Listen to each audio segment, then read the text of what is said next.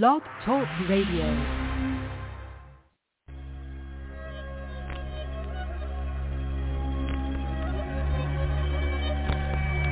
You are now listening to Kings of Non Sequitur.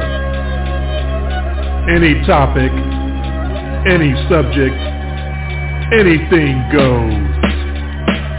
With your hosts, Jay and Dre.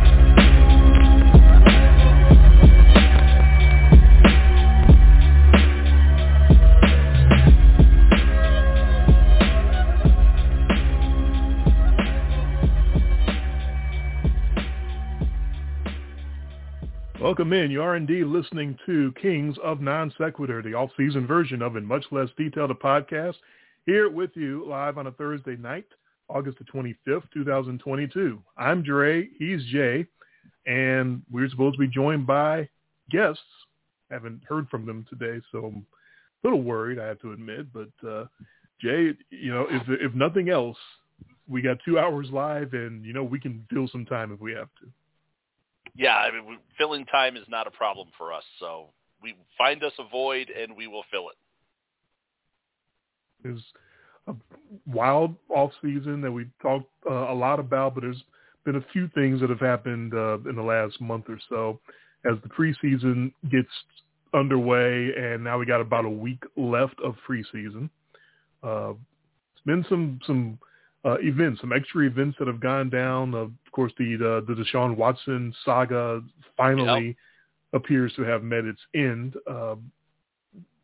I'm sorry. Am I just a cynical bastard? Which the answer, of course, is yes. Or did they not decide on an 11-game settlement, knowing that means that Deshaun Watson's return would be at Houston? That's not a coincidence, right?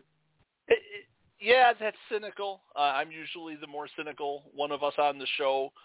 I don't understand the purpose. I mean, is that just to rub it into Texans' face, or it's just all about popping a huge rating? There's no way you're going to pop a rating for Cleveland versus Houston except for having Deshaun Watson play. How many people in the stands for that game will stand and cheer if he's carted off the field in that game?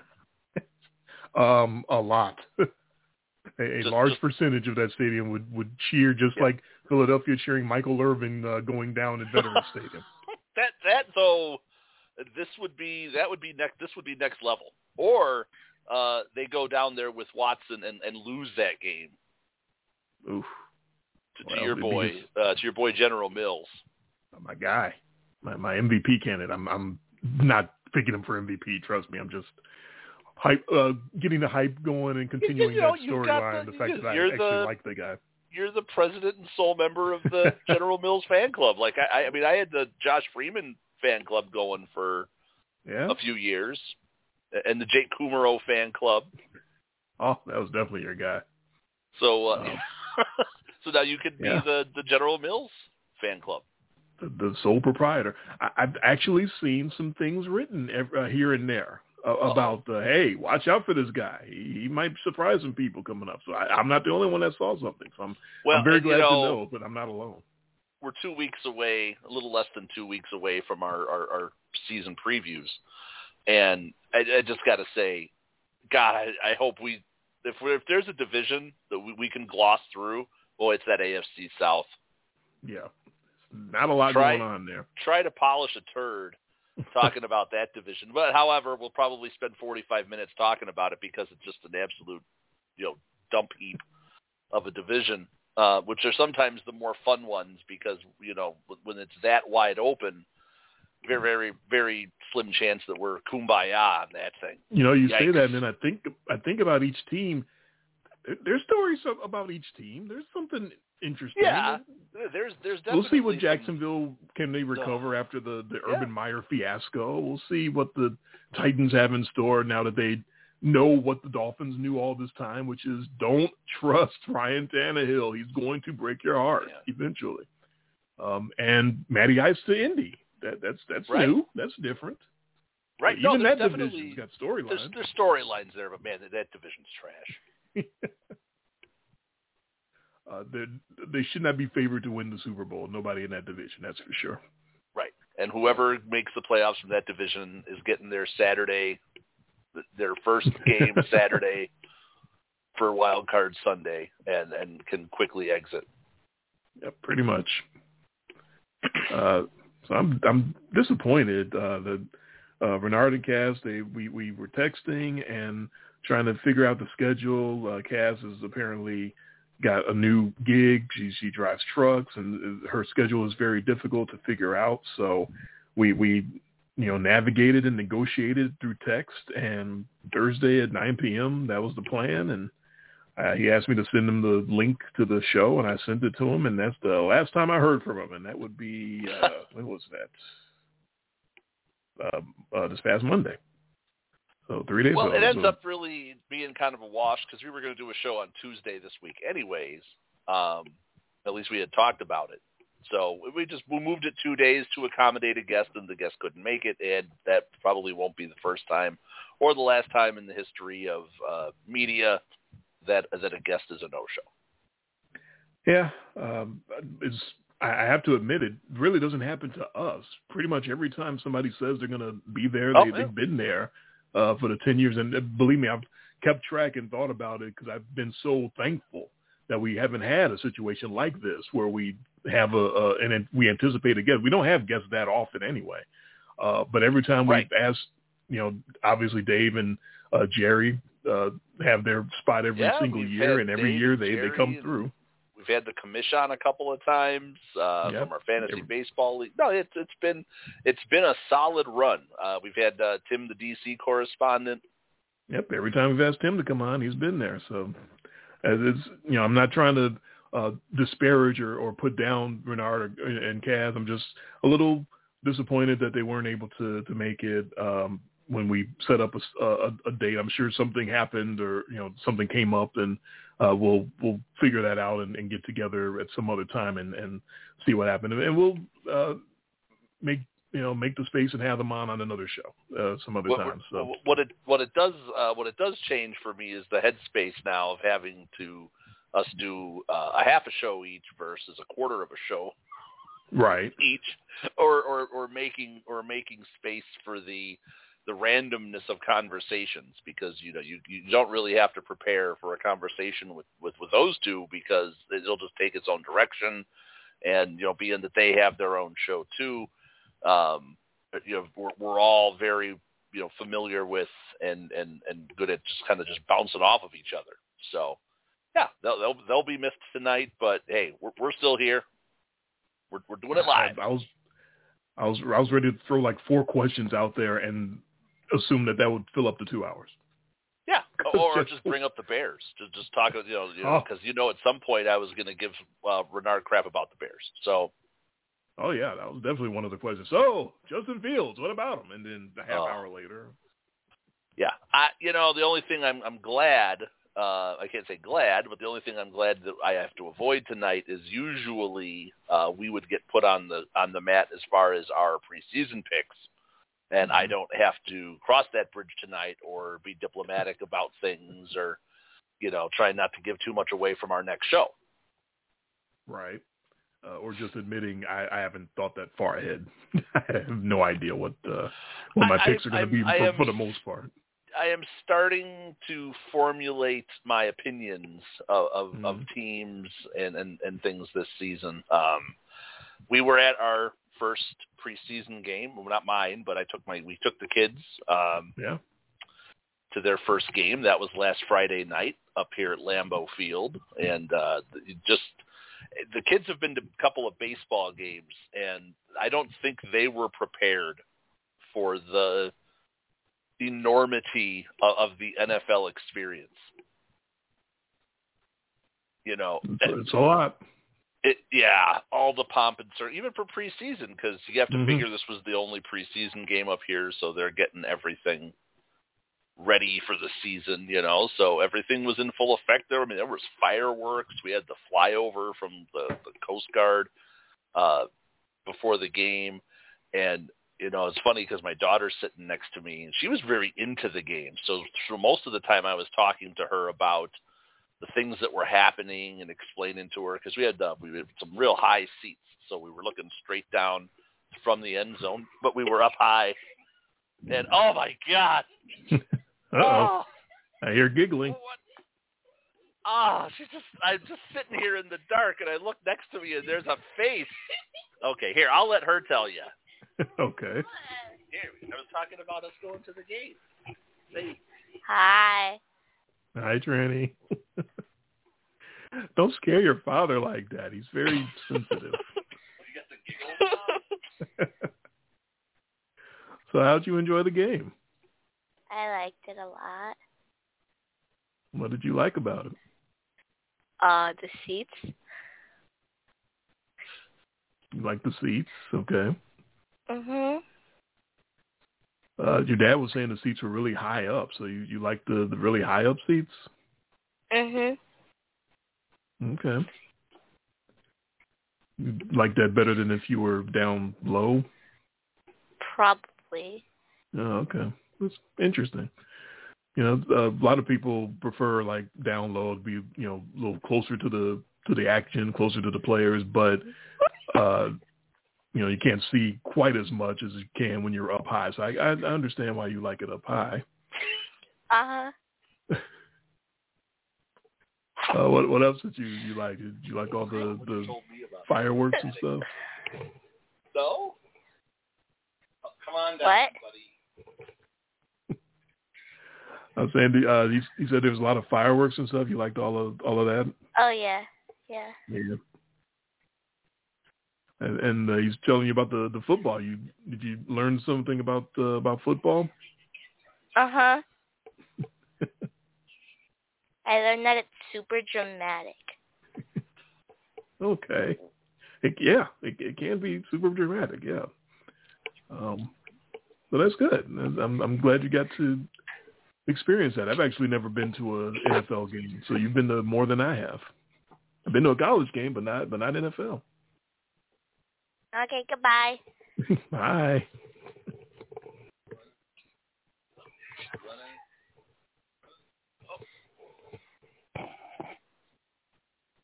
Hello. Hi. So you went to a football game? Yes. Did you like it?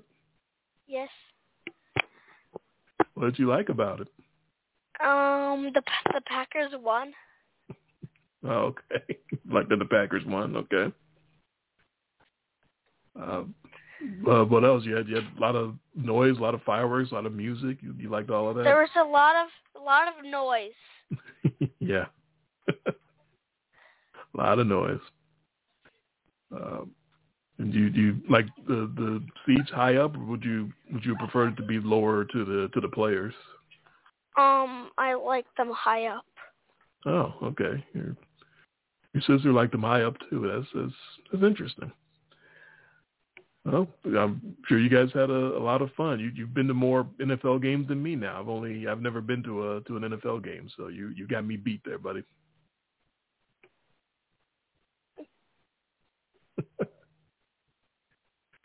What else you been doing this summer? Summer school, playing Monopoly. I like Monopoly. It's a long game, but I like playing it. Yeah, also playing baseball. Oh, okay, cool. Yeah, that's good. I miss being a kid. I've been working all summer, so I envy you. Are you going to say goodbye, buddy? Oh, okay. Say goodbye. Oh, say goodbye. Goodbye. Bye. Okay. Bye, buddy. Good night, buddy. Okay. Love you, buddy. Okay. Oh, good night. Boy. Okay. Good night. Well, you know, oh, my God. My daughter somehow snuck, because I've got the headphones on. I actually heard her giggle before you noticed her. Oh, jeez. I heard the giggles, and then I hear you go, oh, God. So, yeah, all of a sudden there there's just listening a to the face show. next to me in the light of the computer down here. Like, watching Phil Collins in the Mama video just out of nowhere. Yeah. Why do I remember that? Oh, the things that stick in our memories, my God. Oh, boy. Yeah. I think I bored Grant to death. I think that's why he ran off and no, he didn't was say just goodbye. sitting there. I could see he was concentrating. He was listening to what you were saying. He's trying to figure out what I'm talking about. No, we had a great time. I was really surprised. They made it through the whole game. They didn't want to leave early. They wanted to see it all the way down to the zeros. And that's good because they did better than a lot of the fans at the game. Right. Well, it's a can't blame them. game, right? It's what you kind of expect, and it was. They got to see a meaningless Packers win, so that was nice for them. They got to see their team, the team win. No, that's what Grant said was his favorite. It's what he liked about it is the Packers won. Yeah, he's learning early. Yeah. But the great time at the stadium. I don't know if I'm sure you saw. My wife, I'm sure, was posting pictures.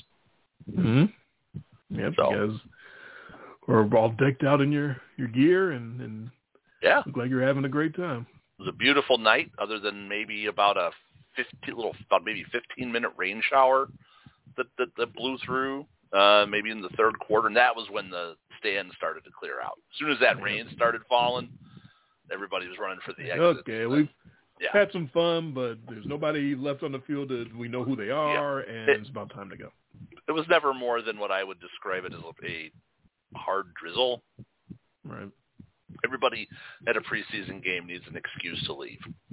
But it was fun explaining to them the game and watching my daughter. I couldn't tell if she was having fun because she wasn't into anything. She was just staring intently, and it turned out she was actually watching the game. I was like, oh, okay. Great. Where with my son, everything was just, you can't keep him still. Right. And then the way we got him into the game was, every time there was a first down, they make a big deal about it on the scoreboard and in the stadium. So he started doing these more and more elaborate first down dances. I can see him now in my mind, just going crazy and throwing hands and doing Fortnite stuff. And, all kinds of stuff. So that's how he was getting excited and getting into the game. Yeah, I asked Trini what did she learn about football, and what did she say? It was that it was very dramatic. Oh yeah, dramatic. That was what I was starting to tell the story about, was how everything that would happen during the game, how they set up everything, and you got all the lights and the pomp and everything, and the fire and fireworks, and it's all going off, and she's just sitting there. She goes, "This is so dramatic." Why is this so dramatic? And that's the word she kept using. Like, Trini, this is the NFL. This is baseball, right? Yeah. This isn't like going to a baseball game, where they got to do this 81 times at their home stadium. This is NFL is, that is a next level production compared to other sports. So they got their taste of that, and that was a preseason game, so it gets even more. Right. Yeah, no league that doesn't count. No league is more extra than the NFL. That's for damn sure. So they got their taste of that, but they had a great time. They want to go. We'll probably do it again next year. I mean, $15 for tickets. Oh, that's great. I just assumed that all preseason. Again, I've never been to an NFL game, so I didn't know. I assumed all preseason tickets were the same as regular season tickets. As far as the prices go. They used to be, but the hard part was selling out. So it's great. You'd get people to go, but the stadium would be mostly empty. So I have to say they announced 71,000. There were not 71,000. Right. It was, I'd say, upper 50s. I'd say it was like, in that 55 to 60,000. It wasn't as empty as you'd expect for a preseason game. But we had a pretty high vantage point. Up where we were, it was sparse. And then when you look down in the main bowl, it was, I'd say it was about 80% occupied down there. So that's not bad. So it was a lot of noise. The people were able to make a lot of noise to cheer for the game. Even the people who stayed till the end when it was less than half full were still able to put on, pretty good representation and get pretty loud. Because 30,000 people can still get pretty loud. Oh, sure. That's a baseball crowd at that point. Well, I'm a White Sox fan, so no, that's not that's a Wrigley crowd maybe, but not. Yeah, that's White Sox. That's a homestand. That's a playoff game maybe if they're lucky. Hey, they're in the hunt. That division. We're talking about bad divisions. Oh, that AL Central. And I'm remembering back to the one playoff game, White Sox playoff game that I did go to, and I don't know if there was 30,000 there. It may not have been. It was against the Mariners, and good old Mike Sorotka serving up long balls to Jay Buhner. Not a fun experience, but anyway. Yeah. So and Aaron Rodgers didn't play at all in the game that you went to, right? No, he's not taken a snap this preseason. I didn't think so. And that that's seems not to be more of a unusual. trend now. Yeah. You know, the established. It was funny because the Packers are playing right now, and they're playing the Chiefs. So when I got in the car, the game had just kicked off when I got off work, so it was on the radio. And all of a sudden, I hear Wayne Larrivee talking about how Patrick Mahomes was out under center. I was like, are they idiots? And no joke, they sent him out there for the first snap, took a delay of game penalty, let the fans cheer him off the field. From what I was reading on social media, apparently it's some sort of tribute for the departed Lynn Dawson, who we just lost. Is that what that was? That's all it was. It was him to go out there to pay tribute to Lynn, and they formed the huddle that Lynn Dawson, I guess, had a famous picture taken forming that the particular huddle formation. Okay. And then they took the delay, and then they ran him off the field. So no, to answer your question, no, they're not stupid. They're just paying tribute to a legend. I did not know, and I wasn't getting that flavor from the Packers booth. So that I don't know if that was made known to everybody. Old Wayne wasn't aware of that. Wayne. No, Wayne must not have been in the loop on that one. No. Yeah, Len Dawson, who without we would not have a name for our show. Exactly, that's what I was thinking, and the fact that a lot of people don't even would not even realize where it came from if a lot of people listen to our show. But for those of you listening who might actually wonder about the origins of, in much less detail, why do we call it that? And indeed, it does stem from Len Dawson on Inside the NFL. The long-running HBO show, which I think it's still running, but it's not on HBO anymore. I think it's on Showtime. But when Lynn Dawson was a host on HBO, they would break down the games, and then the games that weren't necessarily the great highlight games of the week, they would get to those later. And at that point, Lynn Dawson would turn to the camera and go, and now let's get to some other games in more detail. And that's where we get it from, because we're doing games in less detail. We're not breaking down. Right. We're looking at one or two vantage points of each game, and we're saying this is what's important, and forget all the rest of the other crap.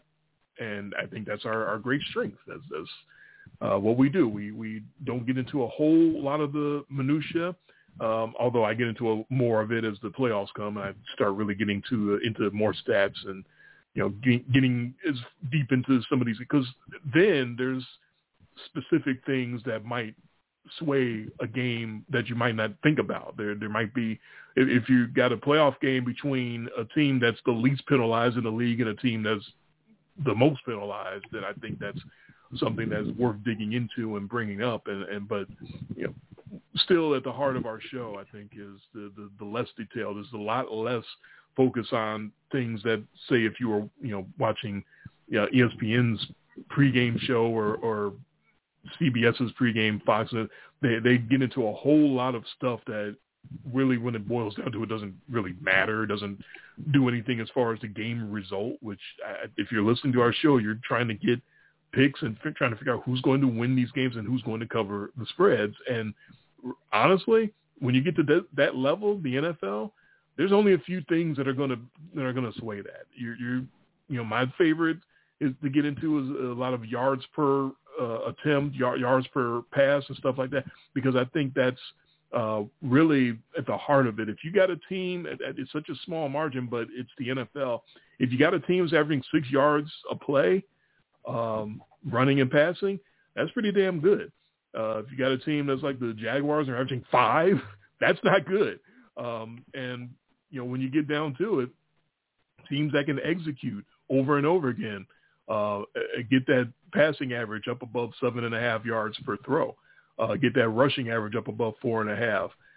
You're talking about the difference between 3rd down and 2 and much easier conversion, or 3rd down and 4 or 5 and less likely to convert. And it doesn't seem like a lot of difference, but it makes a difference. It really makes a difference throughout the course of these games and throughout the course of a season. So, I got off on a tangent there, but Len Dawson, the in more detail, which we turned into in much less detail, that is indeed the genesis for the title of our show. And we lose one of the inspirations behind in much less detail. Which is funny because that was the name of the original blog before we turned it into the podcast version, which was a joke, a running joke of us making our picks, for all the years before we were even putting it to record. So you think just about on the phone with each other. We were just late doing at the night. picks that way, doing basically this show, picking the games on the phone, just going through everything and carving out our several hours, it seemed like, each week to make those picks. Because in between, we're going Kings of Non Sequitur and just doing BSing about everything. Yeah, right. So imagine that show on the radio.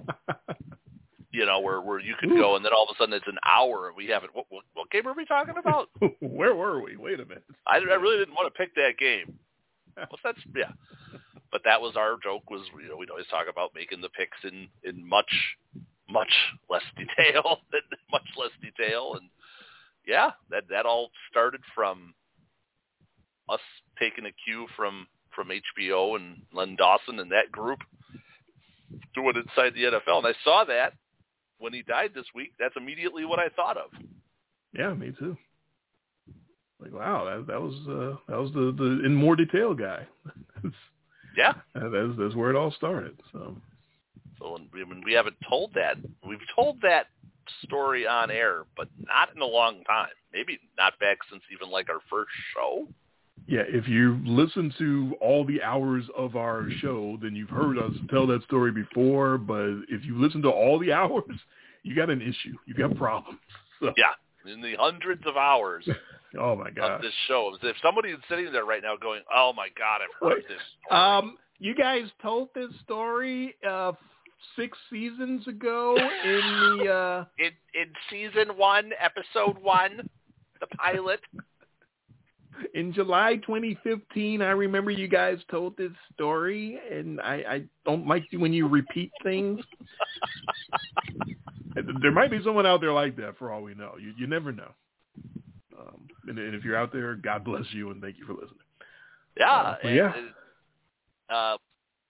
Caller J has dropped. Uh-oh. Okay, so I started this day thinking I was going to have a show with 4 people, including myself, and at the moment it's only me, so that's interesting. Oh, there he is. I clicked the wrong button. Oh, okay. You're really trying to give me a heart attack. No, I started was the day thinking I was going to have 4 people on the show. Trying to get to a different screen that I had up. Trying to get to a different screen and realize that in my moving of my mouse, I clicked the reload button, the refresh button, instead of the tab that I wanted, and that kicks me off the call. Luckily, you were able to get back on. Yeah, well, if it was the after show, I would have been... That would have been the end. I would have been gone. He gone. He gone. No, I saw today that the NFL's got a little rapey. It's still the off season. It's not quite the regular season yet, so there's still, guys like to get arrested. Although this is before the NFL, right? This is in college, so it's not quite the NFL's fault. Okay, so this was pre. Yeah. This was so this is a older story, I guess, that's creeping up because I guess there's a civil lawsuit Right. talking about how this rookie punter, I guess, for the Bills got a little rapey. Yep. Off-campus party, and I'm sure booze was involved, which it usually is. And yeah, he's getting him and two other guys are getting sued apparently. Okay. You had Aaron Donald today go double helmet, go double Myles Garrett. Because, flinging one helmet at somebody is Bush League. That's yesterday's news. Come on. If you're going to throw helmets at guys, you got to take two now.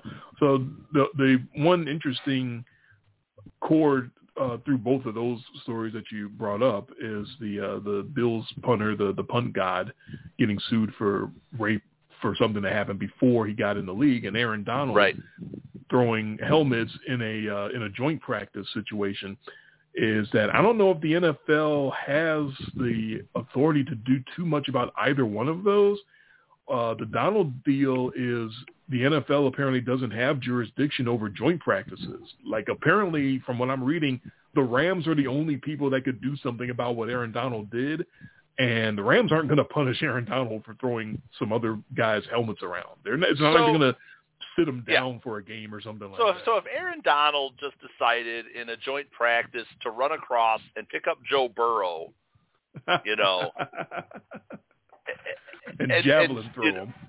Yeah, or just do whatever, just pick him up and give him the backbreaker, right? Right. Go Charles Martin on him back there. And do one of those. Are you telling me that everybody? It's fine. It's a joint practice. Sorry, oops. So you can go double-fisted helmets, pounding dudes over the head. What else can you get away with in these joint practices?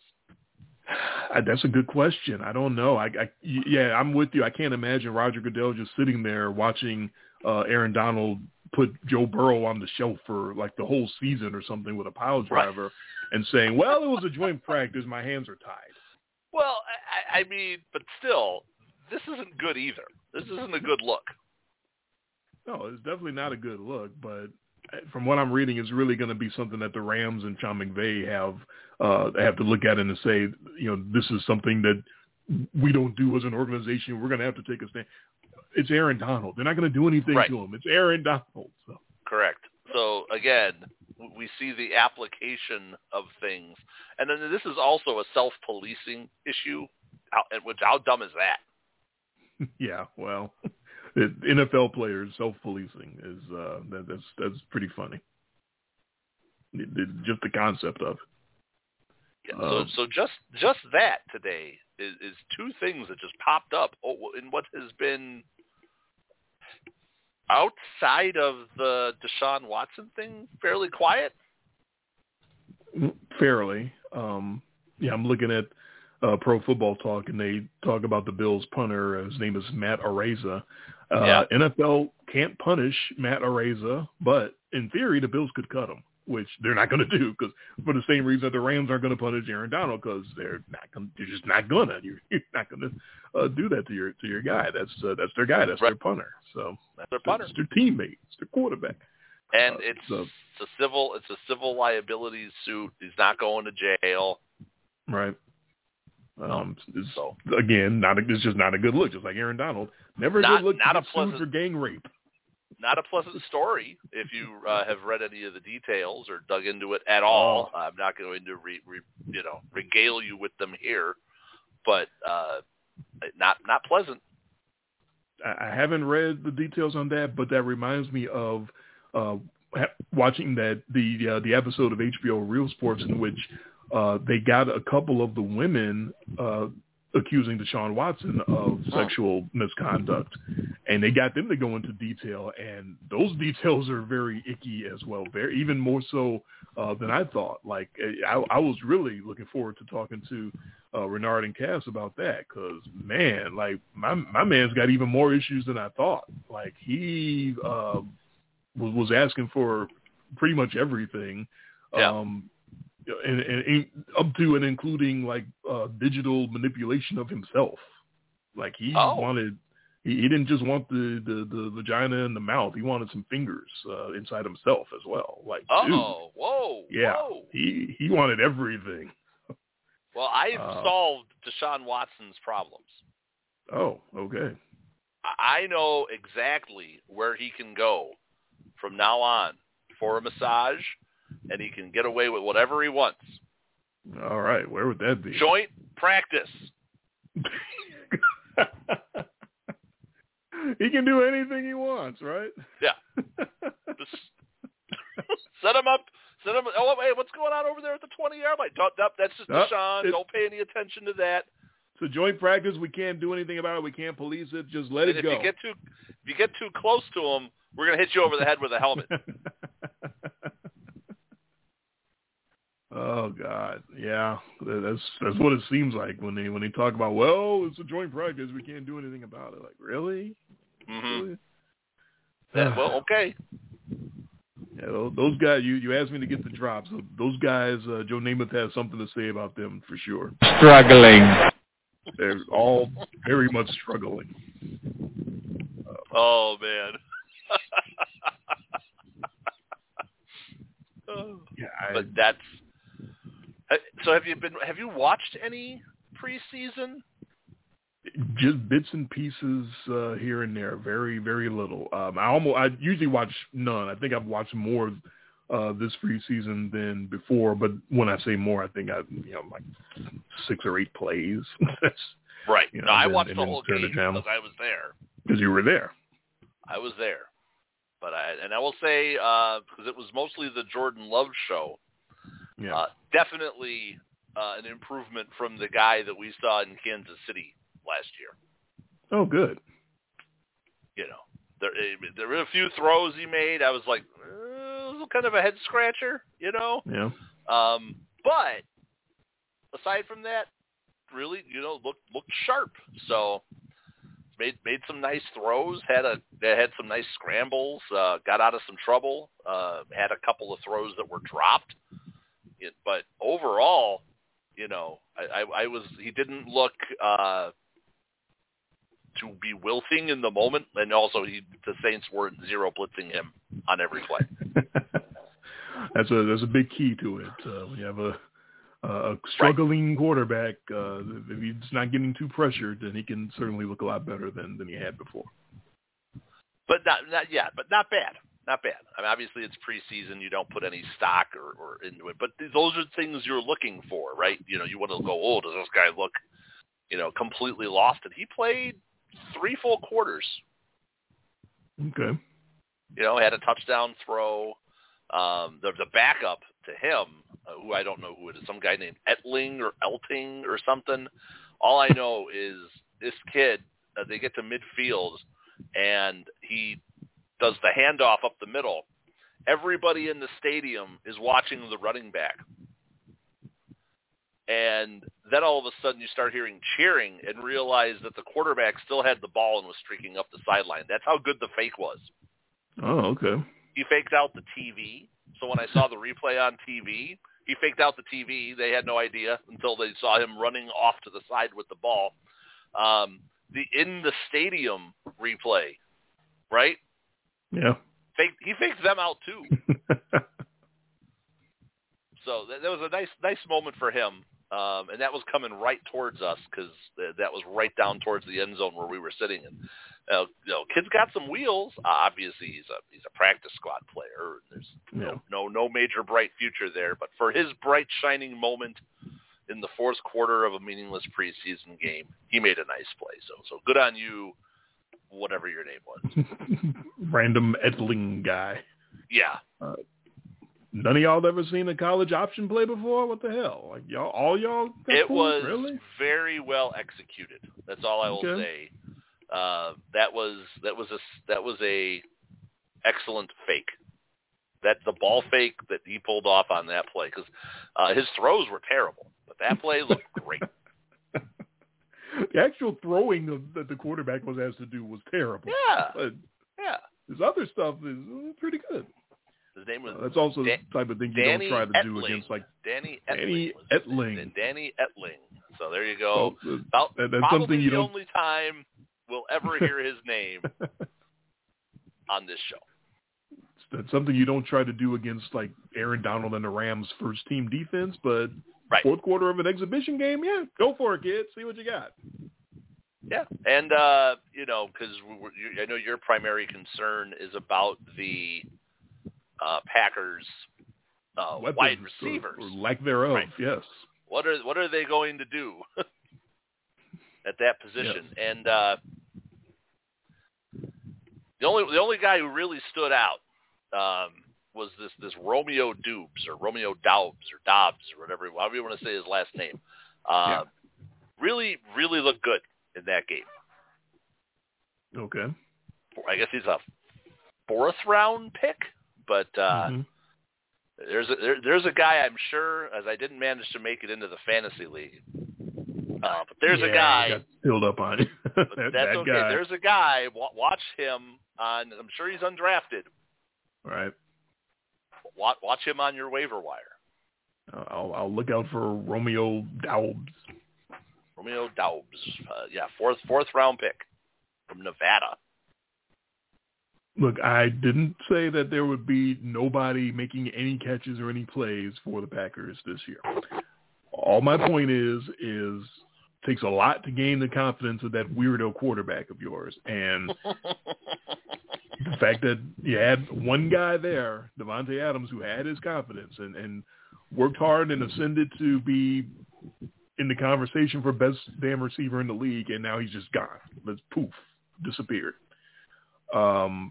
If somebody comes along in this season and develops into the guy that has anywhere near that kind of rapport with Aaron Rodgers, that's great. That's wonderful, and the Packers should be absolutely overjoyed and thrilled that that's going to happen.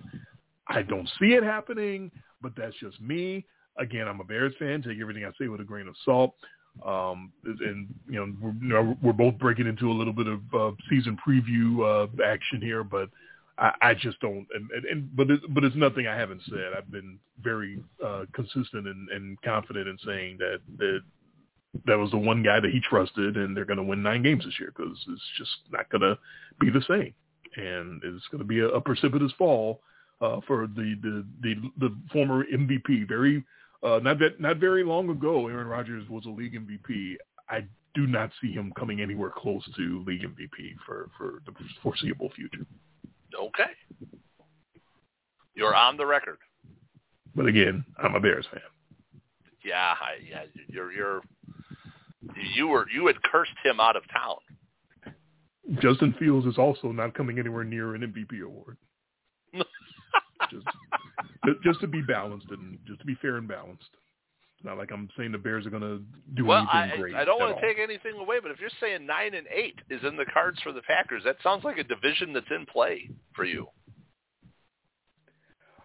You know what? I'm going on all the way into our preview, and I haven't. You don't have to go all the way. I'm just saying. Well, but I haven't decided anything yet as far as that division. But I'll just say I'm intrigued by the Vikings getting that new refresh, getting some new blood in there. I was a fan of Mike Zimmer, but that had run its course, and then he decided to move on. And now you get McDaniel in there, and it's some new blood, it's some new thinking, and maybe that's what they need. That's something that time will tell. Everyone will have their predictions about it. I'll figure out what I want to do. But yeah, I'm considering taking the Vikings number 1 in that division. I haven't decided it yet. Oh, but not the Lions. Although the Lions will be better this year.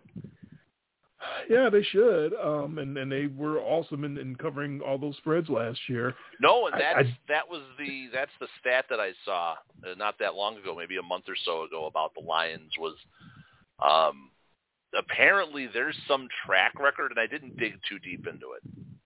It was nowhere even close to like football season when I saw this stat, so keep that in mind. But something to do about the how teams who lose as many close games as they lost, that those start turning into wins. Okay. And apparently they had more single-score losses last year than any other team, which makes sense because they were covering spreads.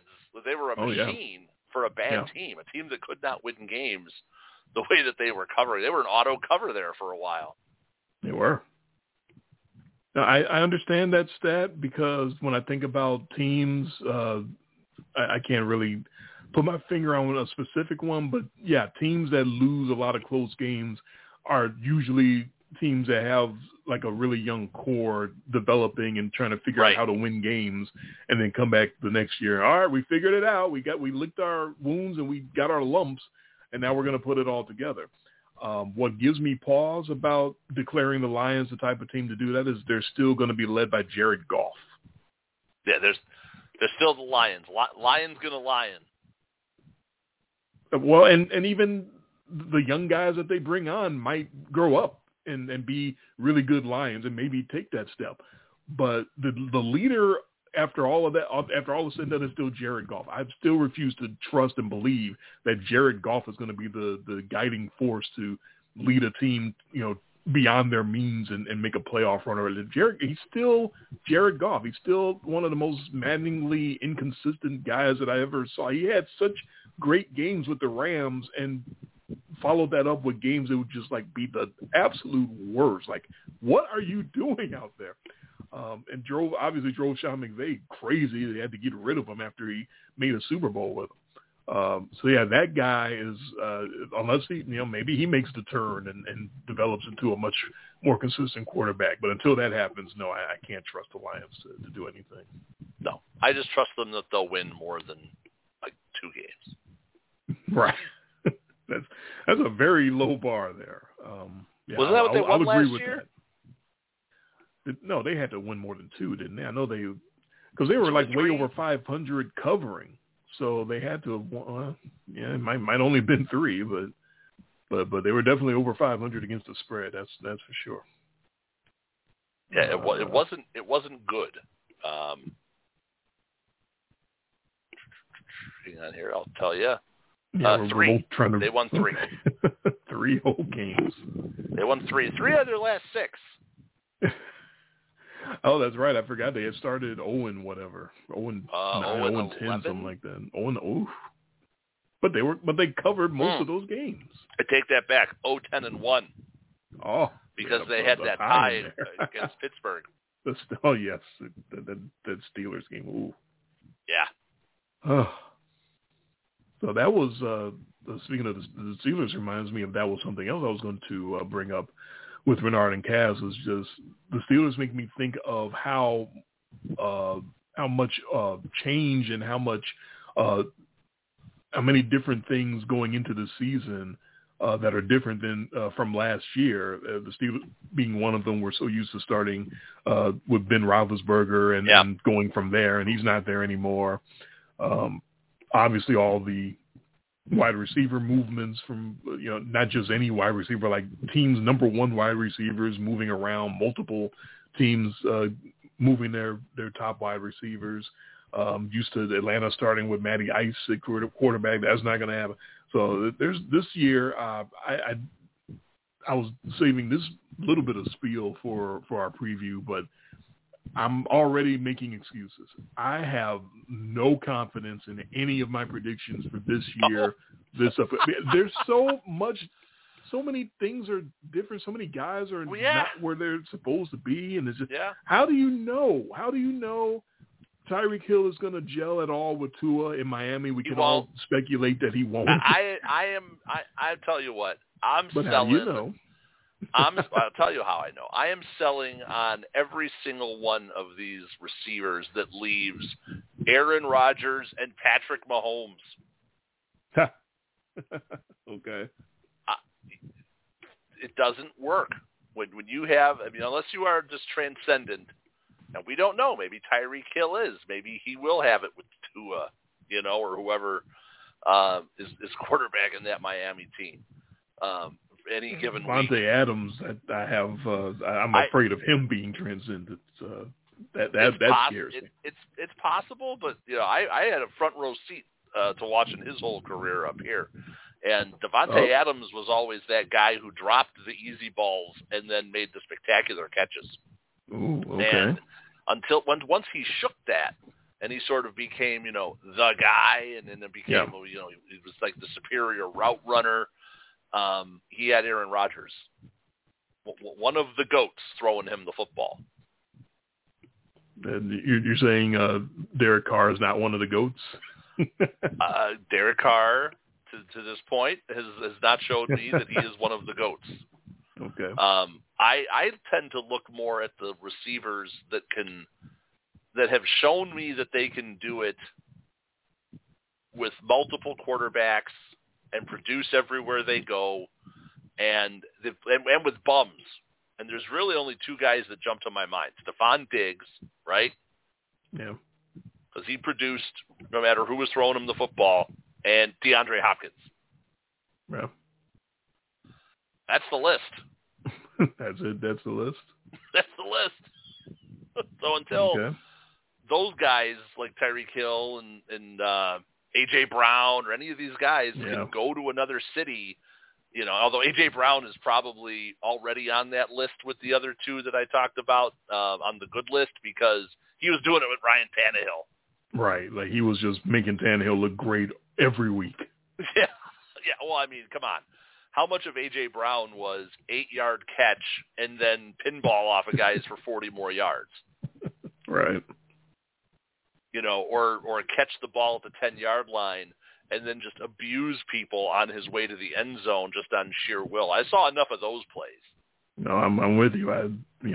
All the Titans football that I watched there's a lot of A.J. Brown taking some Tannehill throws that maybe weren't the best and making them look great because he just had that catch radius. He just sucked everything that was anywhere near him in. So, but yeah, that's what I'm afraid of. There's no way for any of us to know for sure how A.J. Brown's going to play out in Philadelphia. Is there a chance that he similarly takes some terrible throws from the Eagles quarterback that I don't really respect very much? That Jalen Hurts? That hasn't shown me very much in his time up there throwing the football and makes him a much better quarterback. It's possible, but how do we know? How does anyone really know? Is it possible that Tyreek Hill makes Tua into this unbelievable great? And there's the coaching changes that go along with that as well. That I've been reading that maybe this is the what makes Tua to Tyreek and Tua to everybody else so much better this year is maybe a new coaching scheme comes in and really emphasizing the West Coast and the short passing and not trying to have him heave it 40 yards downfield, which he clearly can't do. Yeah, that's not his game. No. So maybe that's the key as well is all these new coaches and new schemes and whatnot. So there's a lot new. There's a lot of new going on, and I don't feel good about predicting any of it. So I feel I'm already making excuses for my predictions. I like that. That's good. That's good. You're already in your head. No, you should like it when I'm overconfident and I think that I got everything figured out. That never works out for me. That's true. That's true. And you've got your book of stats, and you're just like, right. This is what's going to happen. I'm going to start picking games 3 weeks ahead of time. I don't feel that. I don't feel that confidence at all right now. What I am already looking at is is Tuomi and the Buccaneers O-line situation, which looks like it's turning toxic. Like everybody is getting hurt, and before that, everybody was retiring and everybody was leaving for different teams. So that looks like that's going to be a problem. And is Tommy's heart in it? Sure doesn't seem like it, does it? Like, hey, guys, yeah, I know we're in the middle of training camp. I'm going over here for a week and a half. I'll see you later. What? Okay. Yeah, I mean, he retires in the offseason. Right. 2.5 minutes later, he said, you know what? I'm back. I'm not retired anymore. So obviously you can question all years, does he really want to be here? What's his motivation? Why is he doing this? And is his heart really in it? So yeah, it's fair to ask. But it's going to be even more frightening when that O-line starts breaking down and he starts getting popped and busted in the fucking mouth, because as we've been saying for years, that's how you beat Tom Brady. Bust him in the fucking mouth. And if his O-line is a problem, yeah, they know. They know. And they've been busting Tampa Bay since he got there. So even before the O-line problems. So they're going to have some more fun with them this year, it looks like. That's got me really worried for Tampa. Is the O-line issues, the frustration that he has when he gets popped around a little bit, because he can go off to a beach somewhere sometimes mentally. Like he gets hit enough times in the game and he's just like mentally gone. Like he's yelling at guys and throwing the tablets on the ground. He gets a little red ass, doesn't he? Oh, definitely crimson rear end with that guy. So I'm worried about that. I'm worried about the Cowboys and Tyron Smith tearing his hamstring off the bone. I saw that. So that's another team and another quarterback that if they don't have the protection in the O-line, oh boy, it can get ugly.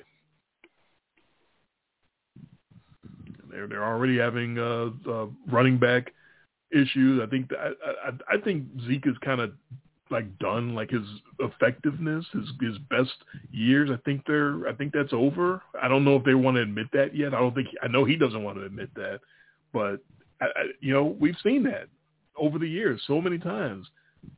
At that position, particularly, running back just bangs himself against everybody for 3-4 years, and then it just stops.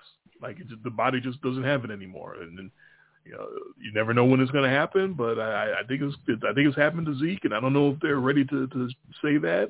I don't know if Tony Pollard is necessarily the answer to that. Everyone's been yelling like he's the guy that needs to take over. Oh, we got to get Tony Pollard. He's Tony Pollard. I mean, but that worries me as well. Is Dallas is so much different. Almost any team that has offensive line issues, I think that's the team that gets affected the most. Like when their line is good, their running is good, and Dak can have time to sit back there and do whatever he wants. But when the line isn't good and the running doesn't have the lanes that they need to have, and then now Dak's in 3rd and 9, 3rd and 12, stuff like that. Totally different quarterback, totally different scenario. So I'm worried about them, and I'm worried about the Buccaneers as well. So that's been my takeaway from preseason. Pretty much is looking at the teams that have early injuries already. And those are the ones that stand out the most is on the offensive line for Dallas and Tampa. Yeah, and Tony Pollard reminds me of, and you'll have to help me out here because I can't remember the guy's name, but he was the Pittsburgh running back who was great as the number 2. But then when they actually gave him the job, this was with the Le'Veon Bell thing. Oh, you're talking about Baby Terminator? Yeah, Baby Terminator. But as soon as it was his job, he was crap. And that's what Tony Pollard reminds me of. Like, he's the guy who knows he's, playing with house money because he's technically, quote unquote, the 2. And if all of a sudden Zeke was just gone and now that's his job and everybody's focused on just stopping him, I don't know if he's as effective. No, I'm with you. Tony Pollard for 23 carries in a game, I don't think that'd be very effective. Yeah, James Conner. That's who I was thinking of. Baby Terminator. Yep. And he moved on. Where did he went to? What, Arizona? Arizona, I believe. He wasn't very good. Right, he had his flashes, but he's a guy. He's a goal line back is basically what I think of him as. I don't think of him as a workhorse back or an every down back. I think of him as and that's an offense that you probably don't need one. And they were using Chase Edmonds a lot, but no, James Conner seemed like the goal line. He was the vulture back, who'd come in when it was at the goal line or a couple of yards away from the goal line, and you needed a guy to get you those few extra yards and fall forward for you because he can bruise it a little bit. But yeah, remember how amazing he was? Well, Le'Veon Bell wasn't so sure if he was, and then once it was like, nope, it's done, and then he went to crap. All of a sudden went from 4.5 yards to carry to like 3. It's like, whoa, what happened to you? Oh, here you go, kid. Job's all yours, and he just melted. Oh, yeah. I remember. That was the situation. That's what I think of when I think of this Tony Pollard Zeke thing. Like, Tony Pollard's fine as long as the threat of Zeke is there. But now, if teams don't have to worry about him at all, and all they have to focus on is Tony Pollard, and now he's carrying more and he's getting tired, not as easy. No, I'm with you. So what else have we? Are we getting ready to witness here in this upcoming season? Because I'm my confidence is really low as far as you got all the big wide receivers that changed. You got all the quarterbacks that changed address, right? You got Matt Ryan left, Russell Wilson. You got guys who got put. Apparently, Jimmy G's out of a job, so that's going to be Trey Lance. I'm guessing. Yeah, that's another big question mark. We're going to have the Browns are going to be without Deshaun Watson for 11 games. See what they do. I guess it's going to be Jake Brisket. Yeah, more Jack Brisket. Let's go. Oh, okay. So what if Jack Brisket's 8-3? Saying. Stefanski will have a decision to make, won't he? No, there's no decision to make. $450 million made the decision. Yeah, I guess you're right about that. He's going to get the Jake Plummer treatment. You're the man no matter what. Yeah, but Cleveland's got a good roster. They're not losing every game without Deshaun Watson. They shouldn't. Things don't always seem to go the wrong way for them eventually. They do. They see no team has more bad luck, I would say, than Cleveland. Yeah, I'll agree with that. So then Baker moves on from there to go to Carolina. That was just funny because, as we discussed before, that he's going where they already decided that they need to pick up a guy from that same draft. Yeah. And make him the man and Sam Darnold, and then now Baker's able, let's get him too. Let's get them both in here. So they're kind of financially committed to both of them. Only one can start, of course. It looks like Baker has quote unquote won the job. But that's another mess right there. That could be 8-9, 9-8. Who knows what's going to happen? Will Darnold eventually play? Yeah, and that's the South. That's a messy division too. Yes. Again, you talk about you don't know what to expect. We don't know what the Saints are going to be, right? Sean Payton's gone. Like, apparently that's Wild Things Act now. Yeah, Jameis all healed up. Yeah, so we'll see. And he was, what was last year when he was healthy? Boy, he was so up and down, and it was, and he's Jameis. That's what he does. He'd have these great games, but then there were games where he was just a ghost, or they were hiding him or something. And I'm not sure that Sean Payton necessarily had the confidence in him. Yeah, nor should he have. I mean, you can give him a shot, but right. I think that he's going to replace Drew Brees necessarily is that's a little out there. But he's still got the job. He's going to get another shot, and that's another one that you don't quite know what's going to happen because he's so inconsistent. So that's almost a known unknown, if that makes sense. Like, at least that I know that it's going to be a crapshoot because it's Jameis Winston and he can have 5 touchdowns one week and 140 yards throwing the next. And that's exactly what he was doing. Yes. Oh, that was Jameis for you. So then Atlanta getting rid of Matty Ice, and now they move on to they have Marcus Mariota as their full-time starter. Marcus Mariota is, I think, keeping the bench in the seat warm for Desmond Ridder, who's had a very good preseason. And one of those guys got hurt. One of those hot shot quarterback draft picks already is out for the year. And oh no, Ridder might be the guy. I'm trying to remember. I just saw it a couple of days ago, but one of those rookies already hurt himself. That might be. I did not see that. And none of the stuff I'm seeing injuries wise has him hurt. Okay. Maybe it's one of the other rookie quarterbacks, but yeah, somebody hurt himself already and is out for the year. Ooh, that's not good. Yeah, no, it wasn't Desmond Ridder. I'm looking at the Falcons injury report. But that I don't know what to expect out of them. I think they're going to be bad. I don't either. I think they're going to be bad. I think they have fun bad potential this year. Because that offense is wild by my estimation. Because that's a team that can outrun the football at all to save their lives, but has a wide receiver at running back and two running quarterbacks. So you figure it out. And we talked about this with the draft. They will definitely have the biggest, rangiest catch radius team, I think, in the league. Because I think all of their guys are like 6'5". Right. So there's going to be a lot of jump balls with that. Panthers third-round pick Matt Corral suffered a Liz Frank injury, and his season is already over. Oh, no. Okay. So it's going to be Baker and Darnold for the foreseeable future. And I would Charlotte. not be shocked if one of them, if they split those starts right down the middle. If they end up where Baker gets maybe 9 and Darnold gets 8.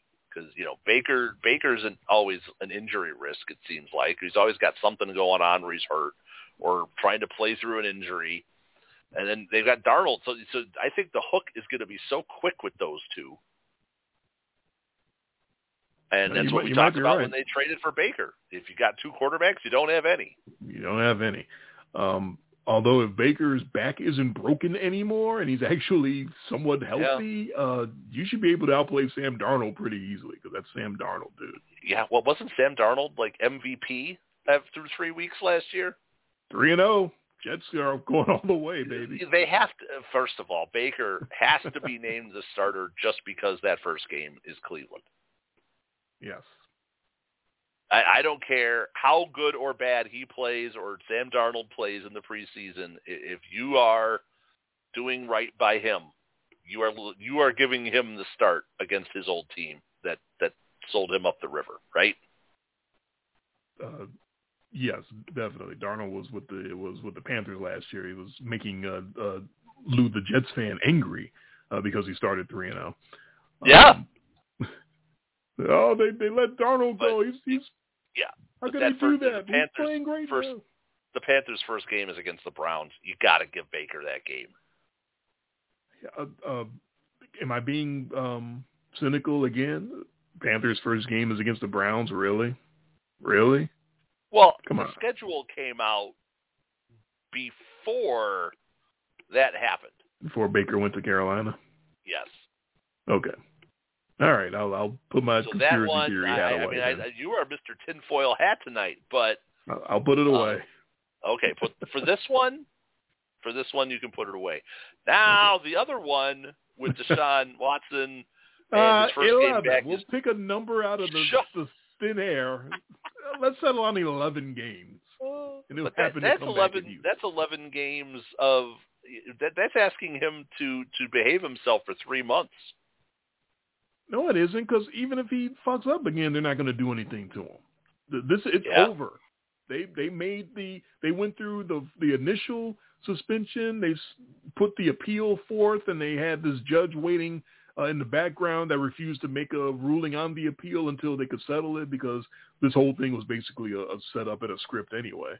He was just sitting there, with his arms crossed and tapping his foot like, okay, guys, you guys can get this settlement done anytime you want. I'm not going to make a ruling. I'm not looking. I'm looking over here.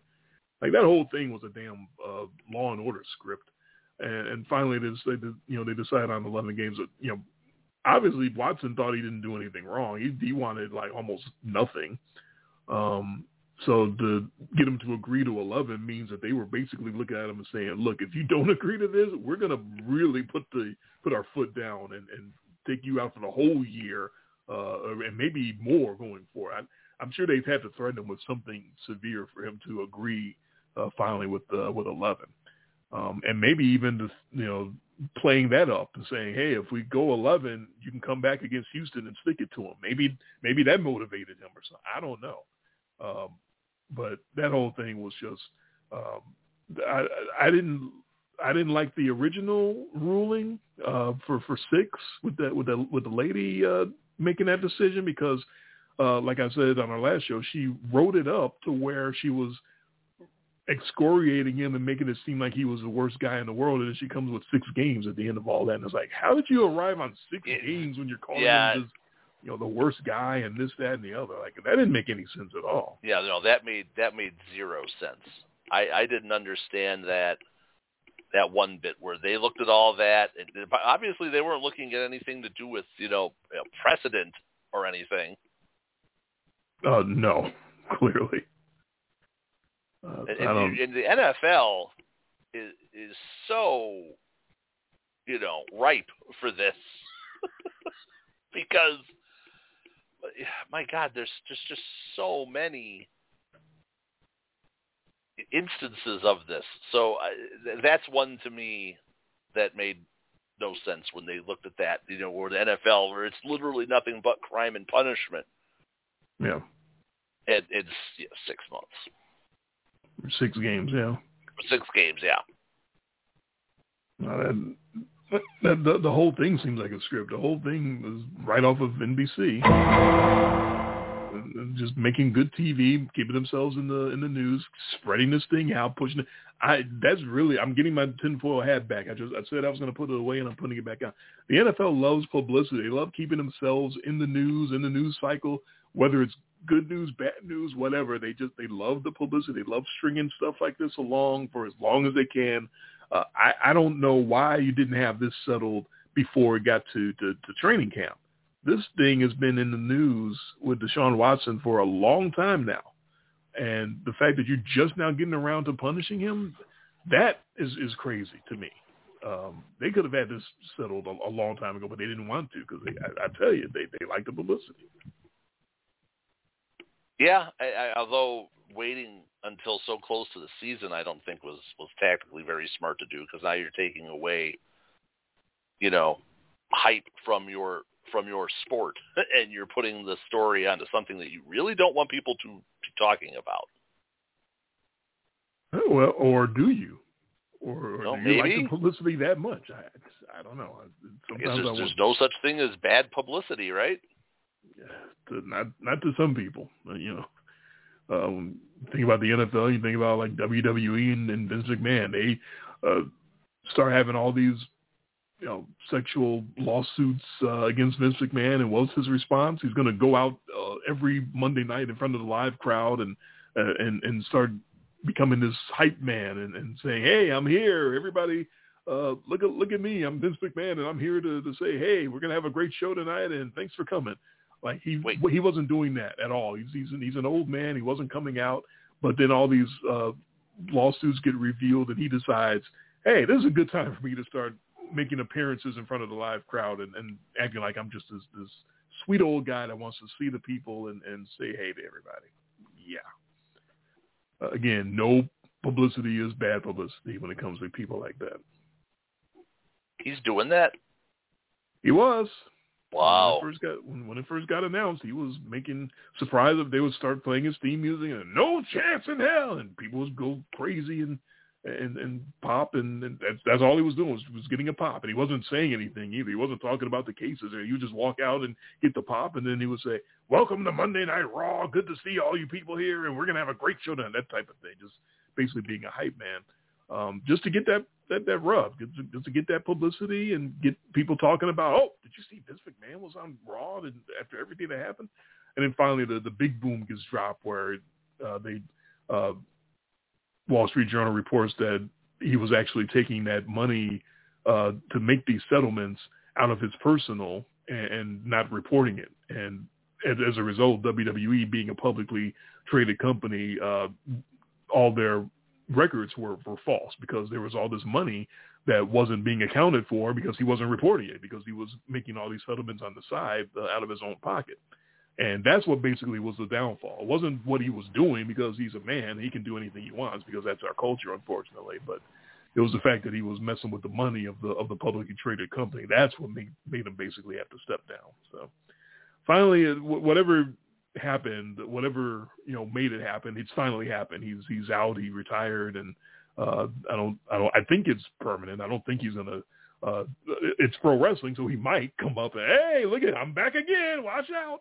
I certainly hope he doesn't do that, but no, it appears it's finally over with. So, yeah, it's been a crazy summer in wrestling. If I know you don't follow it that closely, but it's I mean, I've heard some of it.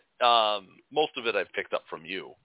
Yeah, it's been wild. We will not forget, wrestling fans will not forget 2022 because it's the year Vince McMahon finally went down. And then on the other side, in All Elite Wrestling, that seems to be that they have a lot of issues over there as well. There's a lot of infighting. There's a lot of guys that don't like each other, that are going out and cutting promos when they get a live microphone that they weren't supposed to be cutting. Kind of going into business for themselves, that type of thing. And there's also been some tampering charges at WWE when they finally got rid of Vince McMahon and Triple H is running things. Triple H now is in charge of everything. That apparently they've been calling some of the AEW guys and saying, hey, the old man's gone. You can come back home now. Except, no, they're under contract to the AEW. You really can't do that.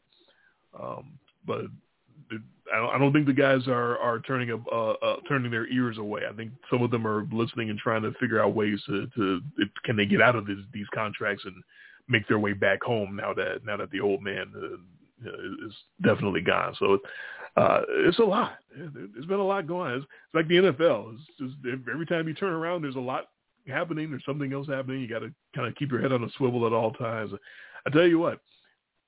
NFL and WWE has been a very welcome diversion when I go through Twitter and scrolling social media from the doom scrolling. At least they save me from the doom scrolling of everything else that's going on in the world and in our country with some of the silliness that's happening in football and wrestling. So I thank them for that, at least.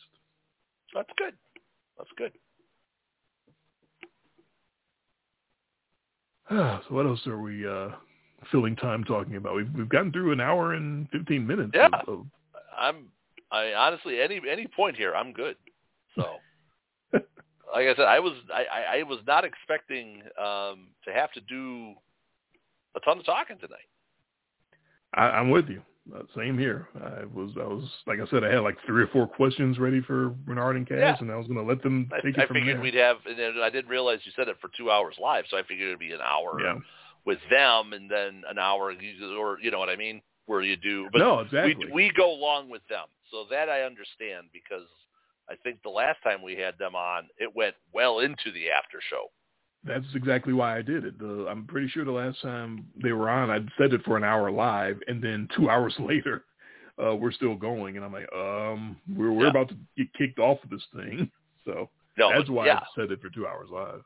But no, I'm at any point here. Because, like I said, I don't really have a whole lot right now. This was going to be that last fill-in show to kind of go over some things before we actually get into our season. So I can call it. You can call it anytime you like. I think that's what's about to happen. I think I'm pretty much out of stuff as well. The baseball season's been weird. That's up and down. I think that's the only way to describe it. Like I was joking because your White Sox are still in it. Barely. Like I don't think it's because of anything they're doing. I think it's just because the rest of the competition is so mediocre. Tony La Russa's doing his best to screw it up, but they're hanging around anyway. I'm trying to cling to a money position in our fantasy league. I didn't know if you realized that we had moved all the way up to 4th. No, every time we talk, you say that we moved up even more than I thought we had before. So I'm So we are right now, as to the minute right now, we are sitting in fourth place, 11 points ahead of fifth place. Oh, okay. So we made quite the jump. It's amazing what happens when your pitchers. Today the pitchers are getting killed, but it's amazing what happens when your pitchers actually start winning games and your stats improve and you start getting a lot of home runs. Wow, this is what it was supposed to be all year, which is funny because for the first time in 20 plus years of being in this league, I made no trades. Huh. I looked at the team. And my assessment at the trade deadline was, I don't need to trade for better players because my guys are actually starting to play better. So in my mind, I was really just trading the bad versions of those players for better versions. They believe they call that betting on yourself. I was betting on myself, and it was funny because I had teams calling on me back in June when we were sitting in 9th, 10th place because they wanted me to dump players, and I just kept having that weird feeling like I know this team is better than this. I know this, and it's working out. That's good. I'm very so glad far, to hear that. It's working out, and pitching has held. Tonight it didn't hold. Tonight our guys did not do good pitching, but I don't know if you've seen George Kirby, what he's been doing. I watched him live yesterday. I was sitting at home, and he set the major league record. Yes, I saw that display of refusing to throw outside the strike zone. I was like, wow. we talk about guys who like to pound the strike. He really likes to pound the strike zone. And that's what he's known for. So yeah, that's why he got the call up. He is allergic to walking people. He doesn't do it. He doesn't want to throw any balls. The record that he set was as far as known recordings of pitches and strikes and balls, however far back that goes. George Kirby of the Mariners yesterday threw the first 26, I believe, pitches of the game were strikes. Yeah. And that would be a record as far as anyone knows. Like I think one of the pitches was out of the zone and got swung at, and all the others were in the zone. But yeah, that's as if no matter where the ball is located, if it's swung at, it's a strike. Somebody on Twitter posted George Kirby just threw his first ball of the game. It's the third inning. Yeah. Yep, I was watching it. So so it's funny because our first two picks in our minor league draft or our ultra draft of the reserve guys, our first two picks were George Kirby and Johnny Cueto. Nice. It worked out. Yes.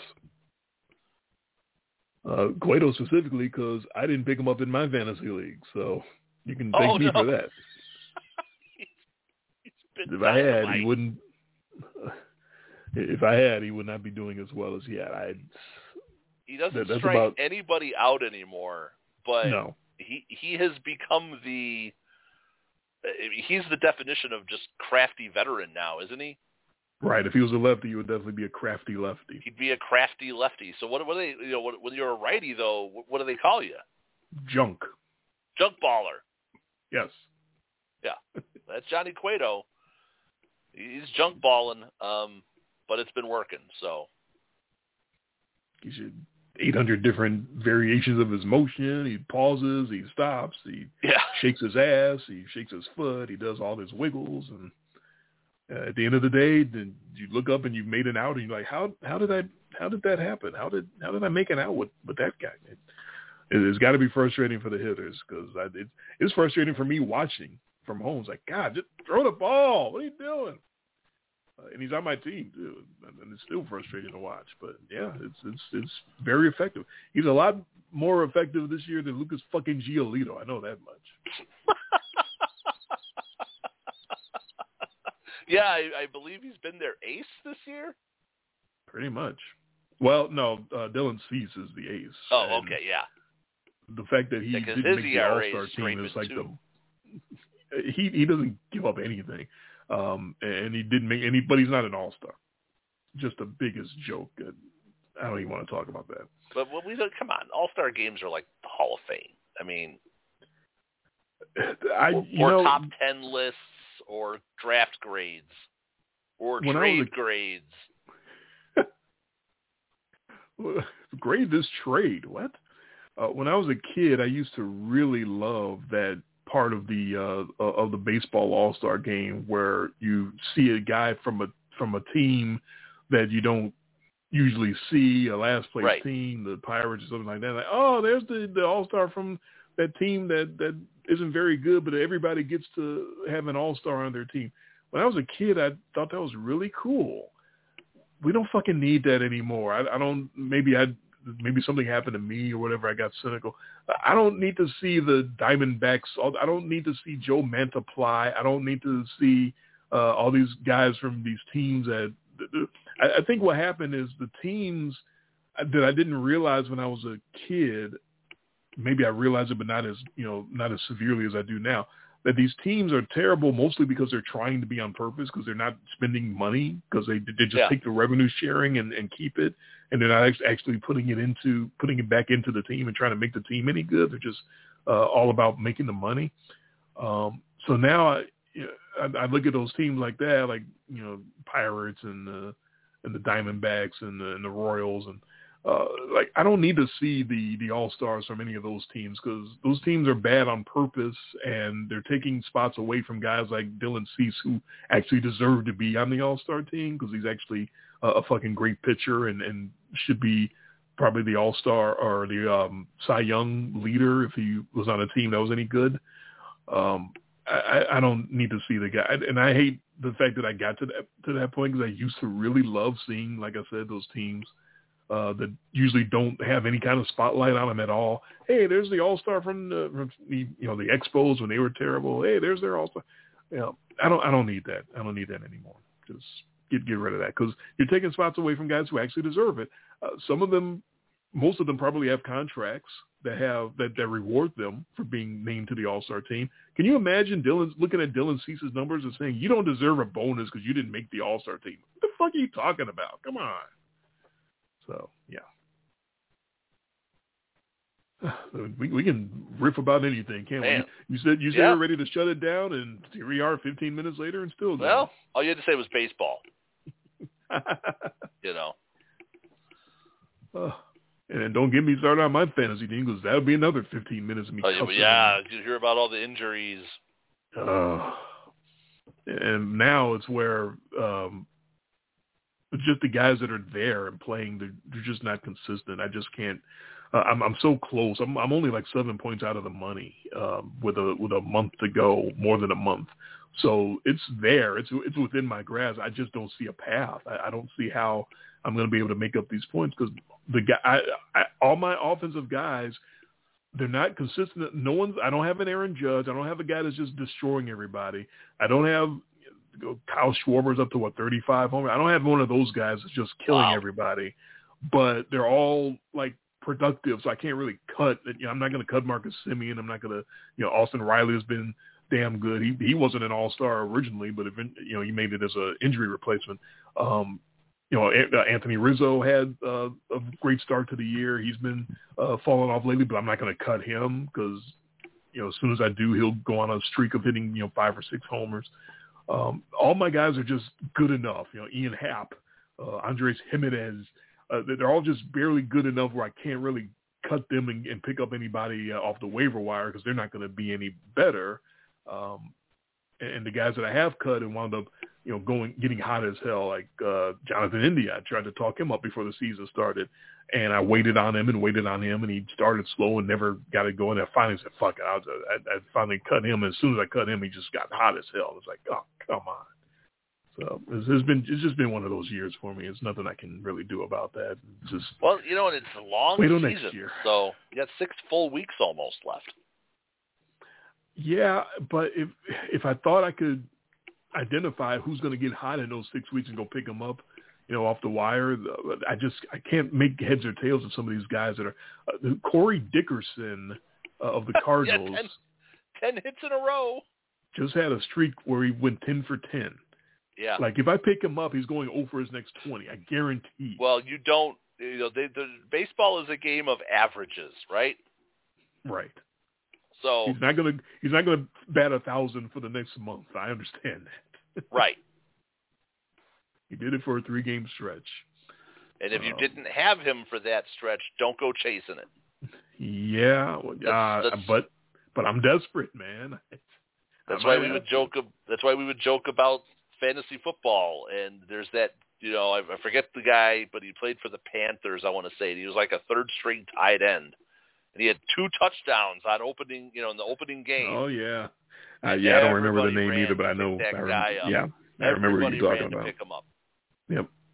In every league, you were in or I was in, everybody ran to go pick him up. I avoided him in every league because I think he finished the season with 2 touchdowns.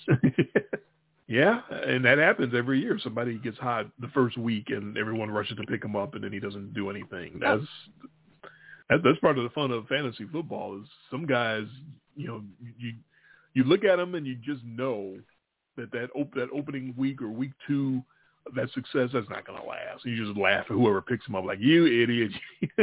You think he's going to actually keep doing that. And every now and then, like every 5 years or so, somebody does keep doing that. And it's like, that's true. Okay. You never know.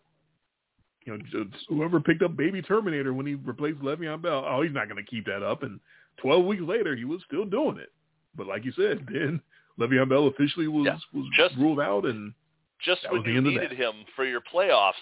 Oh. He stabs you in the heart. Oh, man, because he was trash for the last few weeks of the season. Yeah, that he was. Pretty much once the Le'Veon Bell thing was over. Mm-hmm. And it was, so. Okay, I think I mean it this time. I remember it. God, anything else? Neither one of us can riff on the student loan forgiveness by old President Biden. We don't have any. Because neither one of us took out any student loans, so don't know if there's any strong opinions about that. I just don't understand the hate behind it. Like I was telling my wife, if Trump did that, everybody, man of the people. Man, no, they'd hate him. No. Just the other side would hate him. I can't imagine Democrats That's all it is. hating that. Doesn't matter who does it. The other side's going to hate it. That's what we have become. There's no political discourse anymore.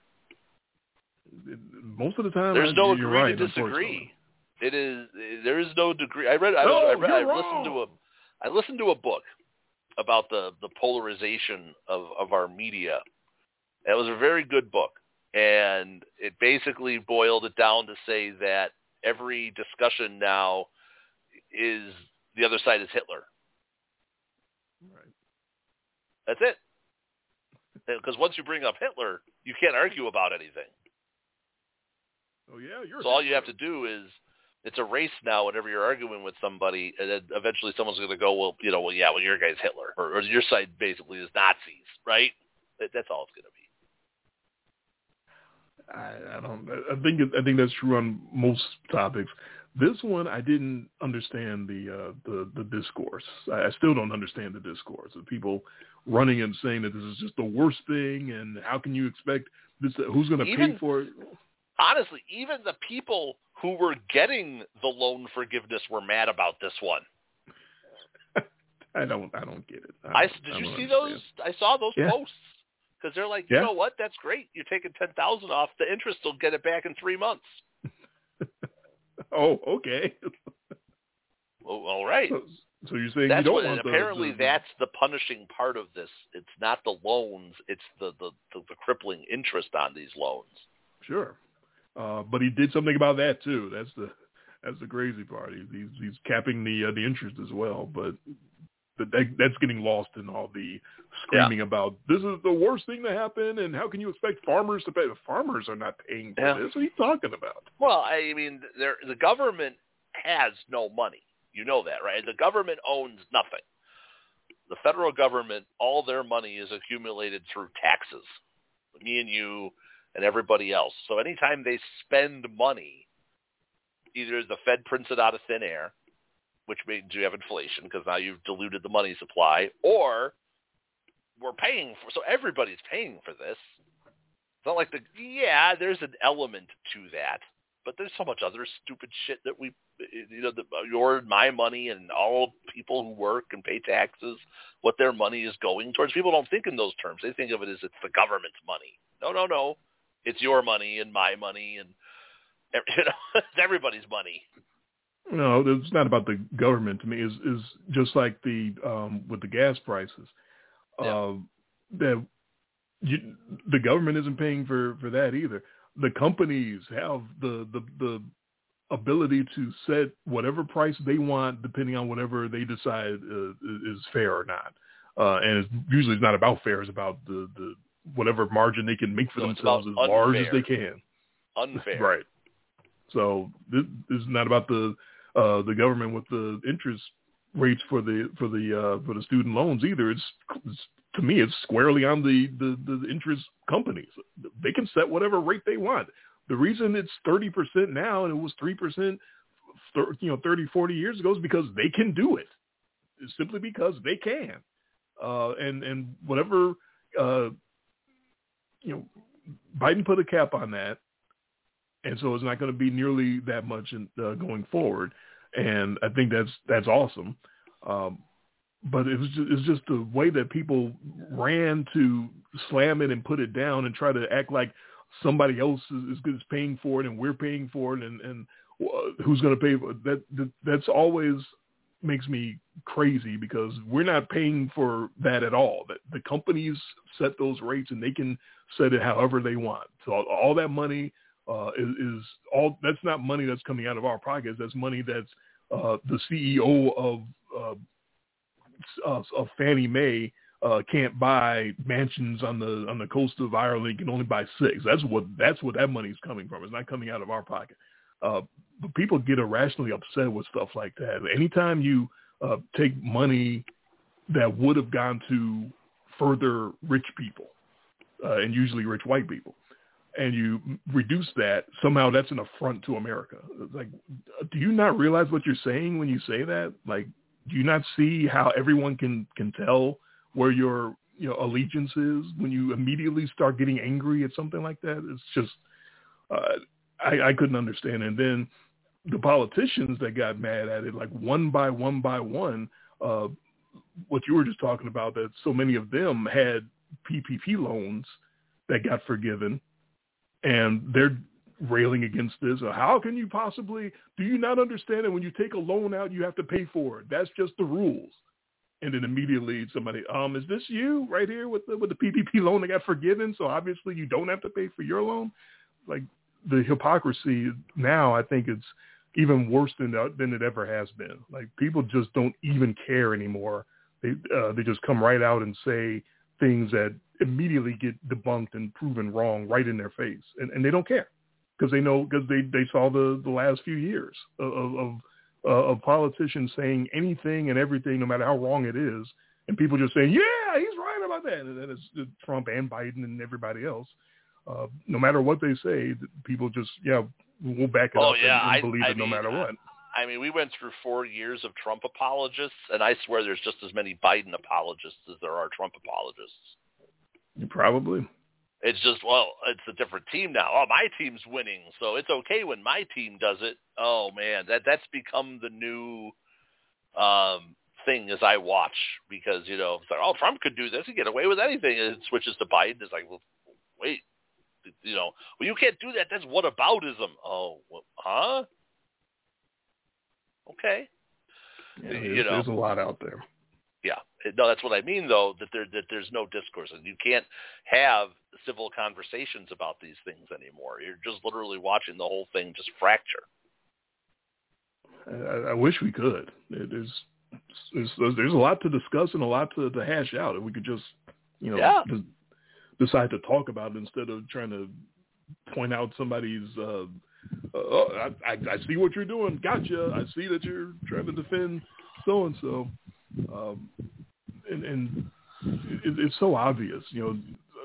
That's my problem with it, is when you make it so obvious what side you're on, and you're not even trying to look at facts or issues. You're just deciding, this side is a side that argues against student loans getting reduced. Well, why are you against that? Because it's wrong, and because I had to pay my student loans back, so everyone else should have to too. What? That's dumb. That doesn't make any sense. And so to me, it's not even about some sort of like feeling of unfairness, or it's just clearly about politics. That's my point. Is we agree to disagree, but I really do think all these people that are saying that student loans getting reduced is some sort of terrible, bad, unfair thing, if Trump was the one to do it, would say the exact opposite. Yeah, what Correct. A great guy. What a great move. No, you are absolutely correct, and his opponents would have taken the exact opposite stance, because we have reached the point where you can't let anybody get a win. Nobody can have a win.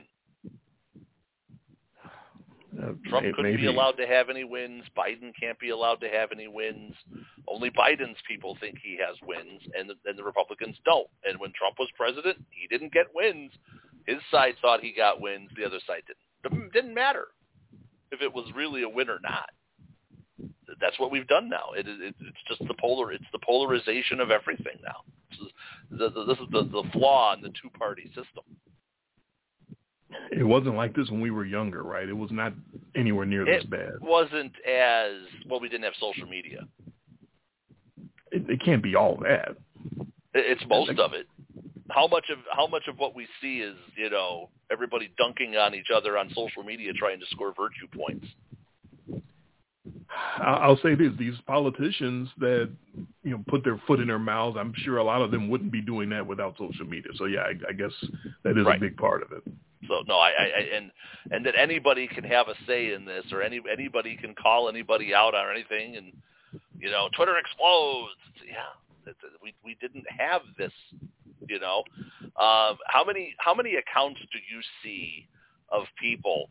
And I know you see these, where somebody says, well, doesn't matter whether you agree with the person or not, but they say something extremely inflammatory, but then have it set that nobody can reply except for the people who they like.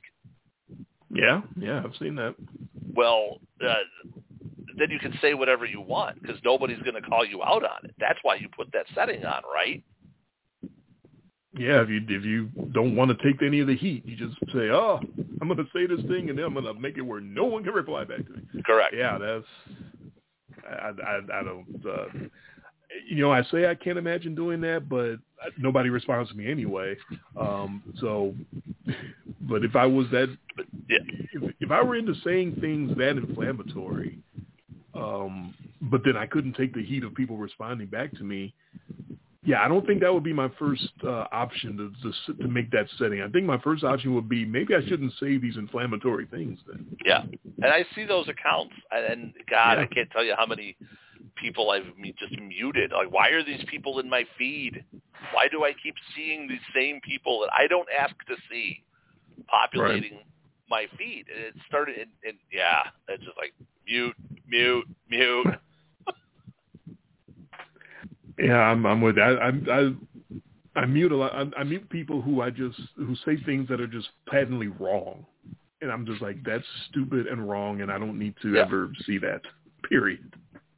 And I don't care what your political affiliation is. If you say something stupid and wrong, I pretty much always mute you right there on the spot, because I don't need that. I don't need stupidity in my timeline. There's enough of that.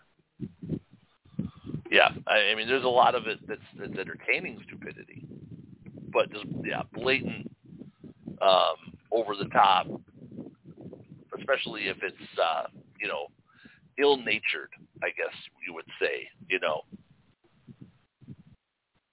That's the stuff I don't like.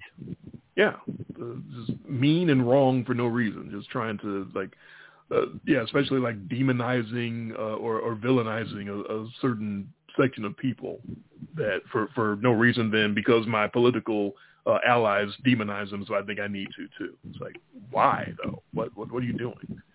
So stuff like that, and saying wrong things about those groups of people, I'm really sensitive to stuff like that. So yeah, just mute. I don't need it. Well, I'm tell you what, I'm muting myself. I'm done. Tapping out. Now you're finally done? Yeah, half an hour after. Now I'm done. I'm BQD. All right. Yeah, I guess I'm done too. I don't know if there's anything else we could really cover. I do want to ask what we do have to make a decision at some point as to what we're doing for our preview. Are we going 2 hours full flame, or are we trying to split it up? Well, I know for sure that. Well, let me look at if I can find my calendar here. I know for sure we're going to do a show at least that Tuesday night on the 6th. I'm trying to decide if I want to do we want to do like 90 minutes back-to-back nights, or do we want to try to cram it into 2 hours? I just got that bad feeling like if we try to cram it all into 2 hours, we're going to end up doing one conference in 30 minutes. Okay. The Sunday before Labor Day and Labor Day itself, are those off limits for you? Sunday before Labor Day. Okay. Are you talking the 4th and the 5th? Yeah. I know Wednesday the 7th is off limits because I'm back in my bowling league. So okay. The options then being like those 3 or 4 days, even Saturday the 3rd. I'm just thinking I'm trying to expand beyond the Tuesday and Wednesday because Wednesday is out. So if we don't do Labor Day at all, then that leaves the 6th by itself. But if we do split it up, I'm just saying it doesn't have to be 2 days in a row. It could be Sunday and Tuesday or Saturday. Yeah, I would say if I was looking at it that way, Sunday and Tuesday would work the best for me if we're splitting them up, just because Monday is a really long day for me for work. Oh, okay. That's an all day, and that'll be the end of a very long, of a longer than normal work week for me. Because my days off are weird that week because it's Labor Day weekend, so I'm working that Sunday, and then I'm home on the Tuesday and Wednesday. So that's why Tuesday and Wednesday were perfect, because I'm home those days. So Sunday and Tuesday would work the best, unless you just want to try to do like a mega show on Tuesday. Yeah, those are our two options. I'm still I'm too tired to decide it right now, but I did want to at least ask if you had a preference. Kind of looking at it that way, I'd probably lean towards just trying to do one big show and being smart about our time for a change. Us being smart about our time? For a change. You couldn't even say that with a straight face. Come on. No, I know. I said it, and I was like, oh, God, no, that's not happening. No. Yeah. Maybe just be a little bit more economical on some of our views. All right. But I know we try that. We get into arguments. We get into strange arguments about things during football preview. I remember one year we talked for half an hour about the Dolphins when we picked them to be in last place. I mean, it was compelling. If we want to really rip off PTI, we can. I can set my phone timer, and we can really make ourselves economical. 15 minutes on each whatever, or 10 minutes, and a hard stop right there. So. Yeah, and the tricky part too is to not spend 20 minutes talking before we even get to it. Right. I'm usually guilty of that. That's both of us, because we're always catching up on something else. Yeah, and I'm trying to get the perfect lead up and get it just right, and I wind up rambling on, and Yeah, I'm so, fine trying to do a mega show on the 6th and just getting it all knocked out. Okay. 'Cause I'm off that day too, so for me that works because I can actually get all my thoughts together and not be in the middle of the work week trying to do it. All right, sounds good. I'm off on Labor Day, so I'll use that time to get my thoughts together. Yeah. All right, that sounds like a plan. Okay, and I'm sure it'll change. We'll change it or something. But as of right now, I'd be good for the 6th, which would be that's only 2 weeks. Yes, very short time, less than 2 weeks. You have the new theme music all picked out? I do not have a new theme music. I did record our new intro already, so that's already ready to go. All right. I do have new music for the 2-minute warning to do the plugs. So that's if anyone's excited about that, I did make a news. There's a tease. That's called a tease. Yeah, really excited about the 2-minute warning music that I have. I was using Renard's words. That sounds like a plan. That's the last thing I heard from him. So, I don't know what happened. They disappeared into the ether after that. So unfortunately, so too bad we couldn't catch up with Renard and Cass tonight. Hopefully we'll be able to chop it up with them sometime in the future. But for those of you who did tune in for us, you got 2 hours of talk. I don't know how much of it you were looking forward to, but you got it. We gave you close to 2 hours anyway. So, but that's what we're looking at for our next show is the 10th anniversary, the start of our 10th season of this podcast, if you can believe it. Coming up on Tuesday, August the 6th, the big mega prediction show, preview show, NFC and AFC.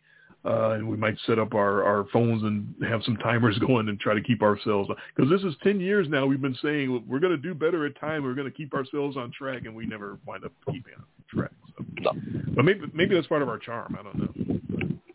We'll figure something out. We'll pick that first Thursday night game in the last 90 seconds of the show. Guaranteed. No matter what. All right, now we're definitely done. All right, he is Jay. I am Dre. This has been In Much Less Detail, the podcast, the Kings of Non Sequitur, our last Kings of Non Sequitur of the off season as we get ready for actual football to start. One more week of preseason football where hopefully people don't hurt themselves. Like it always happens, though. Someone major gets hurt in one of these last preseason games. That's why I don't even do my fantasy drafts before the last preseason, the third preseason game of the season. My fantasy draft, that league that you were talking about that I'm in, that still doesn't draft until next Saturday night, I believe. So because you got to wait. These guys, somebody major, just watch. Somebody major is getting hurt this weekend. I'm not wishing it on anybody, but it's going to happen because it always happens every year. All right, we are out of here, and we will be back Tuesday, August the 6th.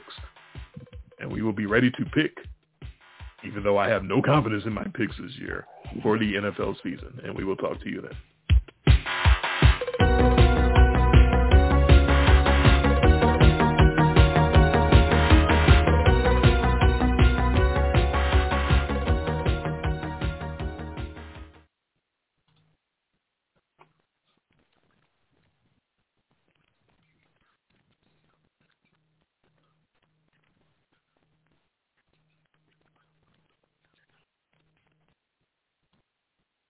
Hello, it is Ryan, and we could all use an extra bright spot in our day, couldn't we? Just to make up for things like sitting in traffic, doing the dishes, counting your steps, all the mundane stuff. That is why I'm such a big fan of Chumba Casino. Chumba Casino has all your favorite social casino-style games that you can play for free anytime, anywhere with daily bonuses. That should brighten your day a little. Actually, a lot. So sign up now at ChumbaCasino.com. That's ChumbaCasino.com. No purchase necessary. VGW Group. Void where prohibited by law. See terms and conditions. 18+.